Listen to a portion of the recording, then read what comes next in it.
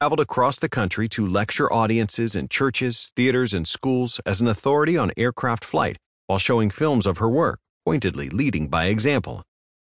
At every turn, Coleman brought her standards to elevate noxious, racist situations. When black spectators in Waxahachie were told to use a segregated entrance, she leveraged her position against the show promoters to let everyone enter the same way.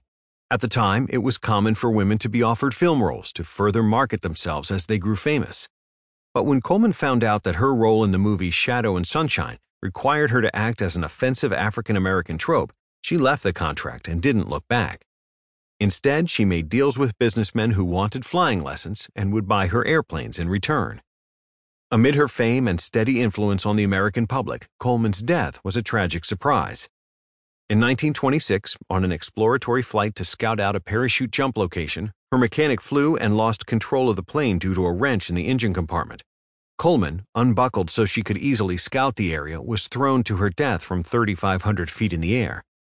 10,000 people mourned at her coffin in Chicago that year, and black pilots from Chicago instituted an annual flyover of her grave. Her life inspired William Powell to found the Bessie Coleman Aero Club and created the first all-black air show.